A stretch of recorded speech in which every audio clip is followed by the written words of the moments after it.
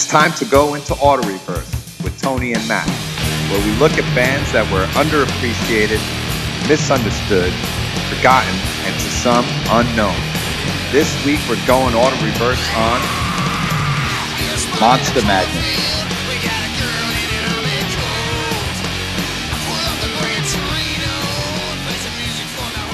So, Monster Magnet. Now, this is going to be maybe a little bit more of an unusual or not total auto reverse, typically how we go, because we're coming from two different places. We're coming from one person who is a huge fan of the band, and the other person who is not that big of an admirer of the band.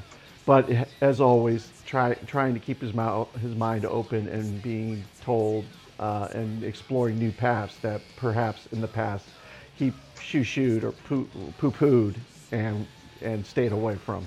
So what I would like to know, because it is a really interesting story, why don't you tell me how you first heard of them and kind of got into Monster Magnet? Well, the original way I heard of them is I had a friend, a high school buddy, George Rivera. He was working at Caroline Distribution. Oh, right. And Caroline also had the label arm. So they were a distribution company, but they also put out records. And I think at the time when he was working there in 89 or 90, they put out like the first Hole record, the first Smashing Pumpkins record, Gish, and a bunch of other stuff. And then, so he, we hung out one day after he got out of work, and he brought some promo CDs with him. And I think some of the ones I just mentioned were promo. And I was like, I don't really give a shit about these records, but there was one in there, and it was Monster Magnet's Spine of God. And just from looking at the Bull God logo on the front, I was like, this is going to be good. I could just tell. And I remember bringing it home and listening to it like a million times. I even remember finding Acid in a book and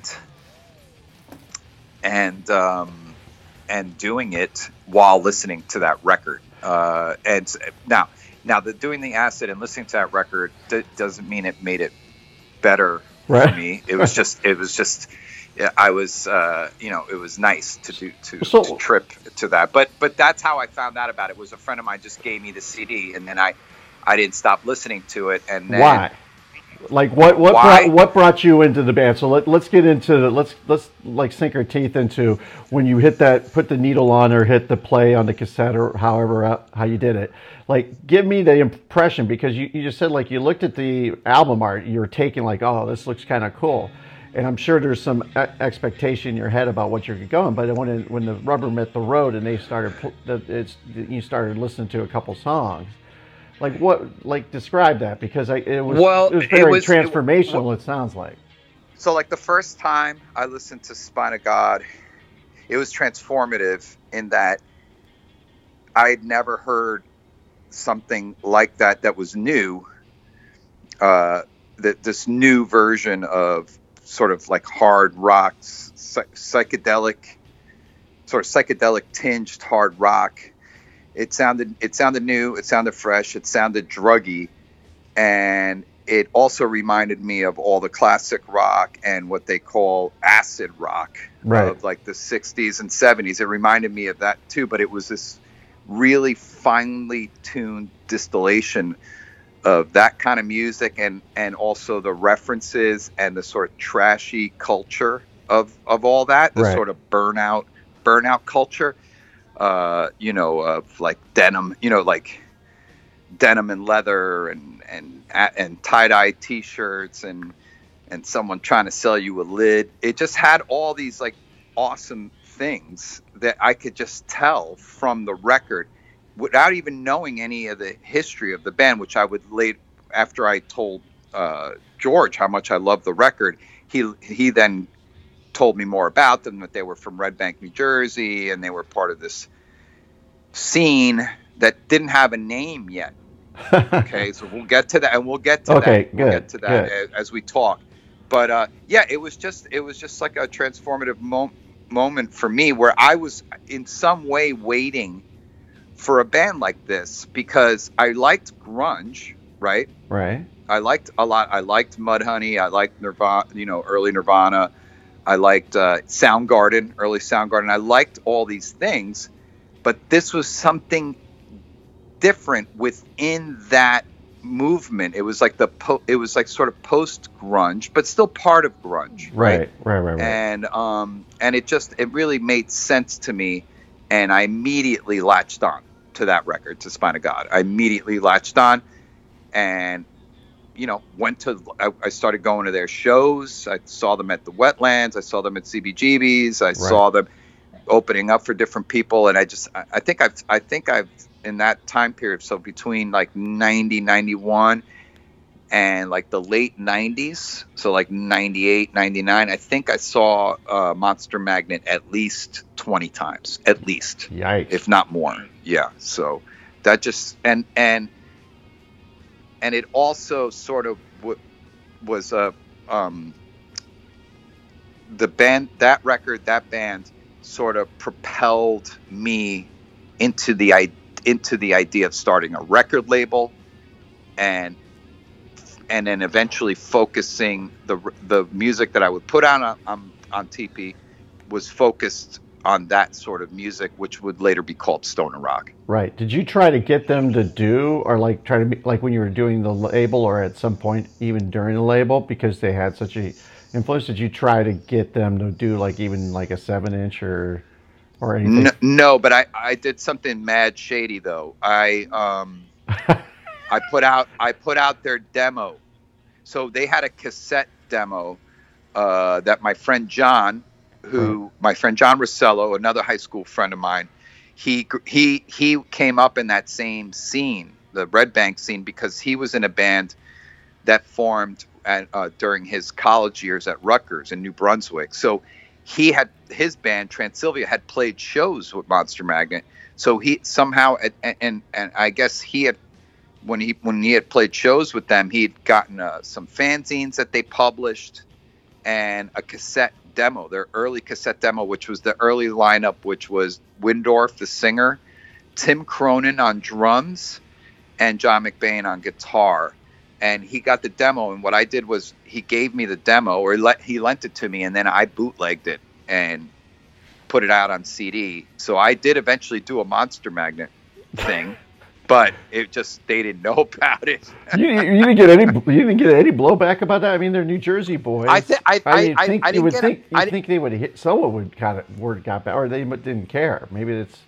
I think there may have been some blowback at one of my distributors in Germany, Cargo Records Germany. I think they caught some blowback, and then they sent that blowback to me more in the form of this didn't sell enough, because I guess when I did the bootleg in 2000, and I want to say like 2002 or 2003, Monster Magnet's star was, it was descending, and it didn't sell as much as I thought it was going to sell. And also I wasn't able to market it and do anything because it was a fucking bootleg. So I did do something with them, but just not, it wasn't legal. But I did put out 2 records with Atomic Bitchwax, which was Ed Mundell from Monster Magnet, not an original member, but I did do those records on TP. So what was the kind of the scene that they were kind of doing there? Because like I don't have any idea kind of how they kind of, I know that they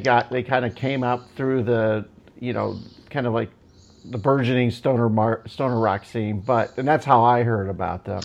But I don't, like, did they basically were just a New Jersey, New York band, or did they do a lot of touring, or like what was how did they kind of? The thing with them, they it's kind of weird. So they were a band before this stoner rock was even a term, right? And I think they had formed in '89. So where they really came out of was this sort of New York scuzz rock scene. So kind of like Raging Slab, Blitzspear, like Cycle Sluts from Hell, maybe John Spencer Blues or whatever Pussy John Spencer's Galore, early with Pussy Galore. Yeah. So they kind of came out of that technically, right? Right. And also part of their sort of like Red Bank, New Jersey scene.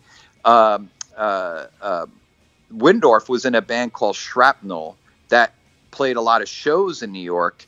And I think one of the dudes from Blitzbeer was in the band with him. So that was an early version of that band, kind of on the Shrapnel kind of formed on the heels of the New York City punk, right?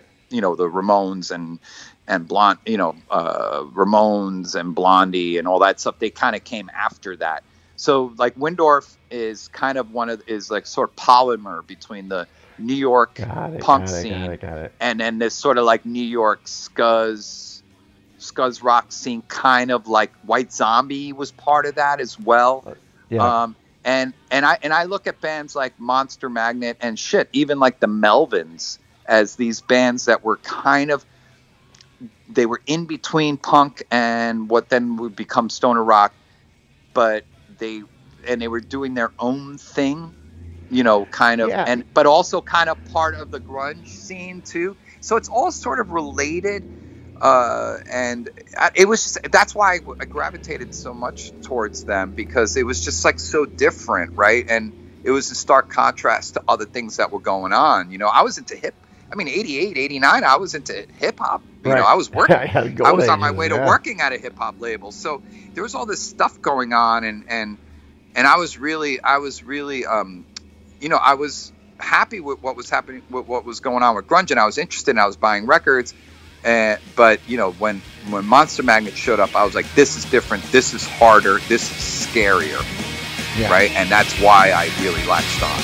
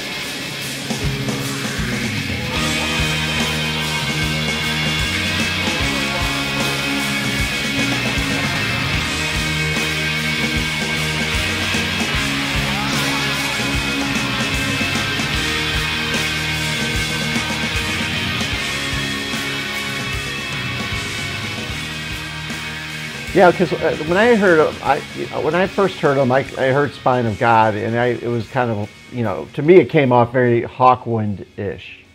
Yes. And even just some of the techniques with the guitar effects and stuff were very Hawkwind-ish. And it was more, I would call it like heavy psych kind of music. To me, they're never, I don't really consider them a heavy band. I mean, but like I do like really heavy stuff. So like Melvins is kind of like a bass line for me. Like I like that stuff.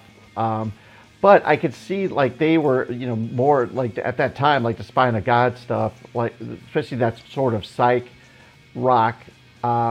You're right. It wasn't really being toyed around with in the grunge scene, because that was much more straightforward. And this sounded more explorative. Like they were kind of just going on these weird little angles, which they didn't, to their credit, they didn't really stick with that sound that much. They kind of, changed and evolved, I don't know about evolved, but they changed their sound. They didn't keep with the Spine of God format. I mean, would you agree with that? Because like the next couple... Yeah, the next couple records, Although I think Super Judge is definitely like similar to Spine of God. I think where they maybe moved further away from that sound was on the next record, Dopes to Infinity. Although there was still an element of the original sort of Spine of God sound still in that, but it was like Dopes to Infinity where they sort of like, there was more of a departure. And let's not forget too, like with Spine of God, I was also hearing like the influence of some of the like modern stuff at the time, like Spacemen 3. Right. Like there's an element of that in there too, like you were saying, like Hawkwind, but there was an element of this sort of ambient sound, fucking around with the recordings to make it, to like enhance this sort of, like if you were having a psychedelic trip, like I told you I did the acid. And It was kind of like, and that really, I don't know, that was just fascinating to me. Maybe because I was only like, I was, let's see, I was only like 21 or 22. And I had, and you got to remember, like, as much as I like classic rock or psych rock or acid rock, whatever you want to call it, that wasn't my music. That was old people's music, right? And so this was something that was my music. It was me made by people closer to my age, right? And it was also sort of part of this alternative music scene that I had already really, I was already knee deep into through, in the 80s, like, not as hard of sound, not as hard as Monster Magnet, but like I said, stuff like Spaceman 3, even stuff like early shoegaze music, like My Bloody Valentine, Medicine, and Jesus and the Mary Chain and stuff. Yeah. So it was just all this stuff was very simpatico to Monster Magnet.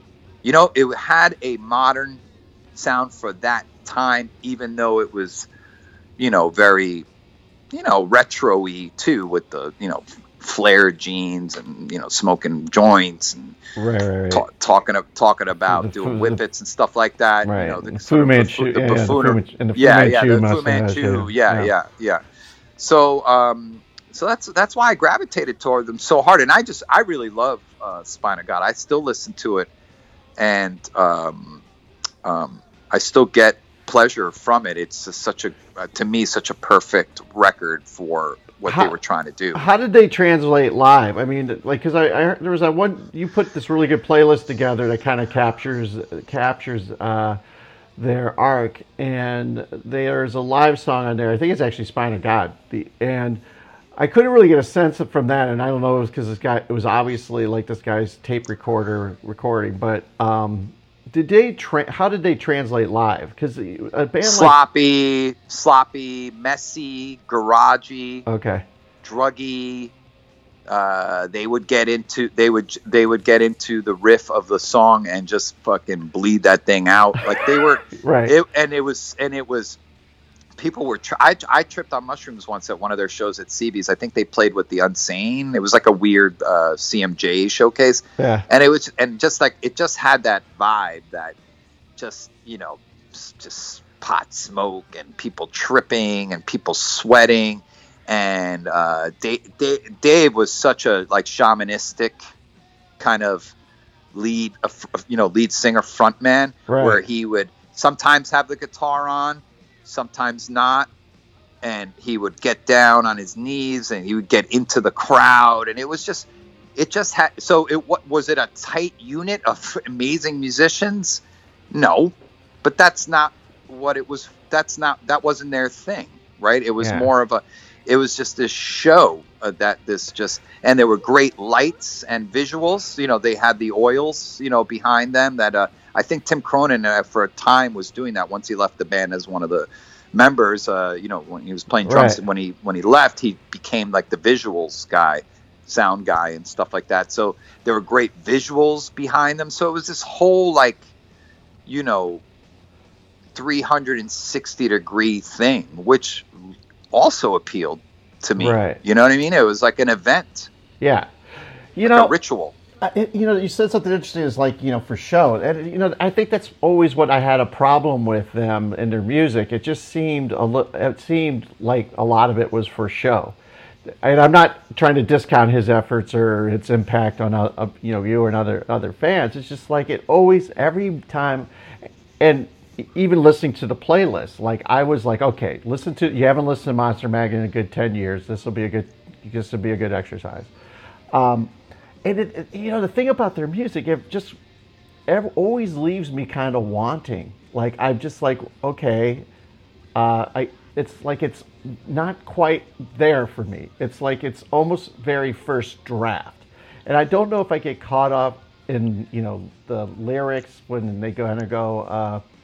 What was that song like? Blow 'em off. When it's like when you said all right, I thought you meant all right. Like it's just like okay, I get you're trying to put words to the song, but there's this depth of both riffs and lyrics that just seem. Here's probably a better way to put it when I say the wanting thing. Like when I listen to their Spine of God, I'm like, oh, Hawkwind. I'm like, I'd actually really just rather go listen to Hawkwind right now. And then there's other songs I was just like, that sounds a little bit like Mudhoney. I'm like, you know what? I'd rather go listen to Mudhoney. And then when Ed came into band, like I love Atomic Bitchwax. So every time I hear Monster Mag, I'm like, I hear a little bit of Atomic Bitchwax in there, and I'm like, you know what? I'm going to turn this off and go listen to Atomic Bitchwax. And again, music is one of the hardest businesses to get into, so I'm not trying to take a big shit on him. I'm just saying, like for me, I've really tried to listen to their music, and it just never really hits the spot with me, and it's from all angles too. It's not not even like looking at the cover, which granted, 10 years ago, if I looked at a Monster Magnet cover, especially if guys giving me the rock on symbol with reflector glasses off, I'm going to walk away. That came later. All that shit came later when they became quote unquote professional hard rock musicians. Right. That your analysis is fair, right? And you're also entitled to your opinion. Thank you. So, but here's the thing. I think I think Spine of God, Tab, and all the early sort of stuff. I think McBain had a big hand in it, the guitar player, right. John McBain, who would later form a band with Ben Shepherd from Soundgarden called Hater. I think they put out a couple records. Yeah. And then he also did Wellwater Conspiracy, which I thought was really interesting too, and did a bunch of the records, Wellwater Conspiracy. I really like that. But once he left, I think it changed them. I think they little by little became a more professional band, like an act. It was like an act. But I think that's maybe the point you're trying to make. It was too much of a too shticky, maybe. Too much like a guy, like you're at a party and he brings out his guitar and he wants everyone to circle around him, and I'm like, right. And I'm like, all right, guy, I'm just trying to drink and get a buzz on. I'd rather hear the stereo than hearing you sit in the, it just has a little bit. You're right. It has a little bit of airs in it, even and like trying to be something. Maybe this is wrong, but this is what it feels like. He's trying to be something he's not. Like he's trying to be this rock god. And he could have kept to basics of what he was good at, and rather than trying to elevate it to some place he probably didn't have it in him, at least at that time, to kind of go there. I don't know. I think he was a bit older. Like people didn't realize how old he was, even when Spine of God and stuff came out. You think you could see it later on into the 90s how old he was when he started dyeing his hair black and like really working out a ton in the gym. Apparently when he goes to the gym in Jersey, he wears all his shit like a black t-shirt and jeans while he's working out. This is what I've heard. I don't know. Okay. But what I guess what the point I'm trying to make is the early stuff I think was legit. Like his performance, the records, the music was legit, right? Right. But I think it was also self-destructive. Like it could, like if he kept going with that vibe, I think he would have wound up in a grave, because it was. I think it took. This is just me. I don't know. I think it took a lot out of him. Right. But it was such a powerful force that it sucked me right in. Right. And compared to the landscape of hard rock and metal at the time, so early 90s into the mid 90s into the late 90s, they were still good. Even Super Judge, and they signed to a major label, which was crazy. They were like on A&M after that, And I thought that was like, whoa, how did they, like, I can't believe these guys signed to a major. Right. But at that time, it was like sort of post Nirvana. So a lot of bands, indie bands, were getting signed. And, it's like sort of like a feeding frenzy. And so they put out those records on A&M, and they're still good. I liked Super Judge, and I like Dopes to Infinity. Maybe Super Judge I like a little bit more. But, like Soundgarden was getting bigger, and Right. like just the landscape of those bands was more interesting to me than the actual landscape of like the metal bands. Right. Like metal was like still experiencing a sort of like identity crisis, and these were guys that held up the sort of like, well, mainstream metal like that around that time though you have the death metals like the Cannibal Corpses. Those guys were kind of those guys. The more extreme. You're right. So more of the extreme stuff was kind of coming up from the bubbling up, but Morbid Angel stuff. But you were also seeing some of the extreme bands crossing over, like Entombed made rock records, Carcass made Swan Song, which was basically a rock record. The guy from Carcass formed Firebird, which is like a blues rock band. So there was all this like kind of change and shifting of perception, shifting of the music. Guys that were maybe doing punk and metal, more straight up punk and metal stuff, then started gravitating towards this like sort of bluesier, stonery kind of thing. And I was just intrigued by all of that. And I was young, and there wasn't a lot to go on. Right. From a contemporary standpoint. So in some ways, Monster Magnet was also a gateway to other stuff that was older, like Damnation of Adam Blessing, which I think they did a cover of, or Captain Beyond, or Sir Lord Baltimore. So they were like a gateway to all those bands, deeper like Blue Cheer material and stuff like that. So they were more than just a band whose first record I really liked. It was more than that. That's a very good point. But I will say their cover of Cactus's Evil is horrible. It was like, it's not it's great. So it's so cheesed great. up. And the thing, but also it's like the thing you and I like about covers. Actually, it's fun. The irony is the cover of Cactus's Evil is a cover of Howlin' Wolf Song, and that's right. They transformed did Willie Dixon write that? I think Willie Dixon wrote that song. He wrote it. He did. Yeah. But they transformed it. Like basically, the Monster Magnet version just they're aping just Dave's vocals is kind of blustering over here and there. But that's neither here nor there. Here's a question that I have for you though. They put out a lot of albums since Power Trip, which are playlist covers. Yeah. Like, what are your thoughts on that? Because they came with an album like a couple years ago. Was it Mindfucker? Because I heard that on Gimme Metal. But like, what is your thoughts? Because I don't think a lot of the stuff on the playlist doesn't really cover the last 20 years of their stuff. I think I stopped after Power Trip. So like the playlist goes up into and including songs from Power Trip, and then after that I stopped. And here's why. Okay. Because Ed left the band, and then the other guys left the band. Joe and Joe Calandra and the drummer guy, they left. So then it just became sort of like Dave Windorf and his revolving door of different guys. So it's like the Dave Windorf show, and that's when I lost interest and I don't really care. Right. Like now, because I feel like that sort of like that sort of, I don't know, micro environment that they created for themselves, it just broke apart, and then it became this sort of like, show business thing with. But that's like behind the scenes. That's like the accountants and the bean counters. Like I know, but the music it translates to the music. I didn't like the album they made after Power Trip. What is it? God Says No. I don't like that record, and I think that started a trend of me not liking the records that they made after that.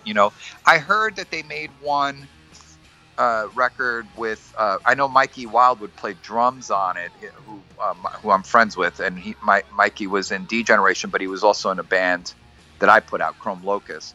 And and so I heard that record is okay. Monolithic, I don't know, Baby. There's always Baby in one of their Monolithic Baby. Yeah. And so I heard that's good, but like I just don't. Something about like once Power Trip came out, and also Power Trip. Let's bring this up. It had a huge hit, Space Lord, which was it sent that that was the other thing when Space Lord came out, the single and that album, Power Trip. It was kind of like redemption for all of us that were really into the sort of stoner rock scene. It was like, oh, they crossed over. Yeah, you see, this music has potential. Meanwhile, like. Since then, not too much of that stuff's crossed over, other than like. But that's got to be like, dude. That's got to be a hard. That's got to be a hard crash though, because like you put them on a pretty high pedestal enough to. I did, and maybe that's why I don't like. Maybe that's why I don't like the records that came after Power Trip, because I put them on a high pedestal. I got to know them from working with Ed, and I actually knew, and I got to know Windorf and the other guys, and I hung out in that scene more, and the Red Bank scene, because I put out some other bands from that scene, and I think and that's the thing, man. This is like the death sentence for it's like because I worked. Never meet your heroes. Yeah, don't meet your heroes, man. You're going to be disappointed, and that's what happens. And then, like, I remember even on Power Trip, they toured with Marilyn Manson and White Zombie, and just these bands that I didn't give a fuck about, and it just, it cheapened it a little bit. But and I moved on. I moved on to other things. I moved on to other bands that I thought had, but I thank Monster Magnet for sending me down the rabbit hole. Like I really thank them for that and opening me up and changing my perception of music and what you can do with it and how you can engage in it, and all this stuff. And yeah, that's it, and I'm not going to sit here and bash all the records they did after Power. No, I was just curious. I don't really need to. No, and I wasn't trying to set you up for that. No, I know. I'm just curious because like that, I've had experiences like that, and I'm sure they'll come up at some point because it's like you get on your knees to certain bands and then they make decisions, and some of them you're on board with because it appeals to you, because ultimately at the end of the day it's still a band playing music for you, and if you deal with music with clear eyes and an open heart, the band name really doesn't matter after the needle goes down. It's really like, am I enjoying this? And after 10 listens, do I enjoy it more, or do I, and sometimes they try some things and they don't work, or sometimes they get sloppy, sometimes they just get egos, or sometimes it's just, a bad mix of personality. Who knows what the thing is? It's just it's a day by day process with many bands. And I really do like the song "Dopes to Infinity," and there's "Look to Your Own for the Waitings," I think is the name of that. I like that song like too. So I'm glad that I went through this again. Because it was, and I think there's a satisfaction of being wrong more for a lot of people than there is of being right, because being right and stuff then means that you're getting a little too comfortable and a lot less curious. And as you and I talk about all the time, the 20-year-old version of us is much different from the 14-year-old version. It's different from the 30-year-old version. That's different from the 40-year-old version. And that's right. You're always learning. Your perception changes. What you thought was so important and so interesting 20 years on is not so much. And but it could still be endearing, right? So for example, I like a lot of the sort of like songs on Spine of God, and even on Dopes and on Superjudge, where they bring it down a little bit, and with congas and acoustic guitars, where it has. And even some of the stuff that's more garagey or more like surfy, there's a lot of surfy. Yeah, that's what I was saying. There's like a lot of Mudhoney, like and that stuff kind of appeals to me because it taught me. First of all, I like that they're doing it, but it also taught me about digging deeper into music. Like here's an idea. Go find Right. more of it. You know what I mean? And that's how I look at that band. You know, regardless of all the shit that I found out about them later personally, which, you know, it's always a story of drugs. Yeah, you could have called them on a bad and day. groupies, and I just like that. Yeah. That stuff's not interesting to me. Yeah. It's all about the music. Yep. It is all about the music, and that's what our wonderful show is all about the music. That's right. And if you have a band you want us to check out or go in deep in and give the auto reverse treatment, feel free to give us shoot us an email at autoreversepod@gmail.com or hit us up on Facebook or Instagram and let us know, because, you know, we're up for it, right, buddy? That's right. All right. And until next time. All right. Peace.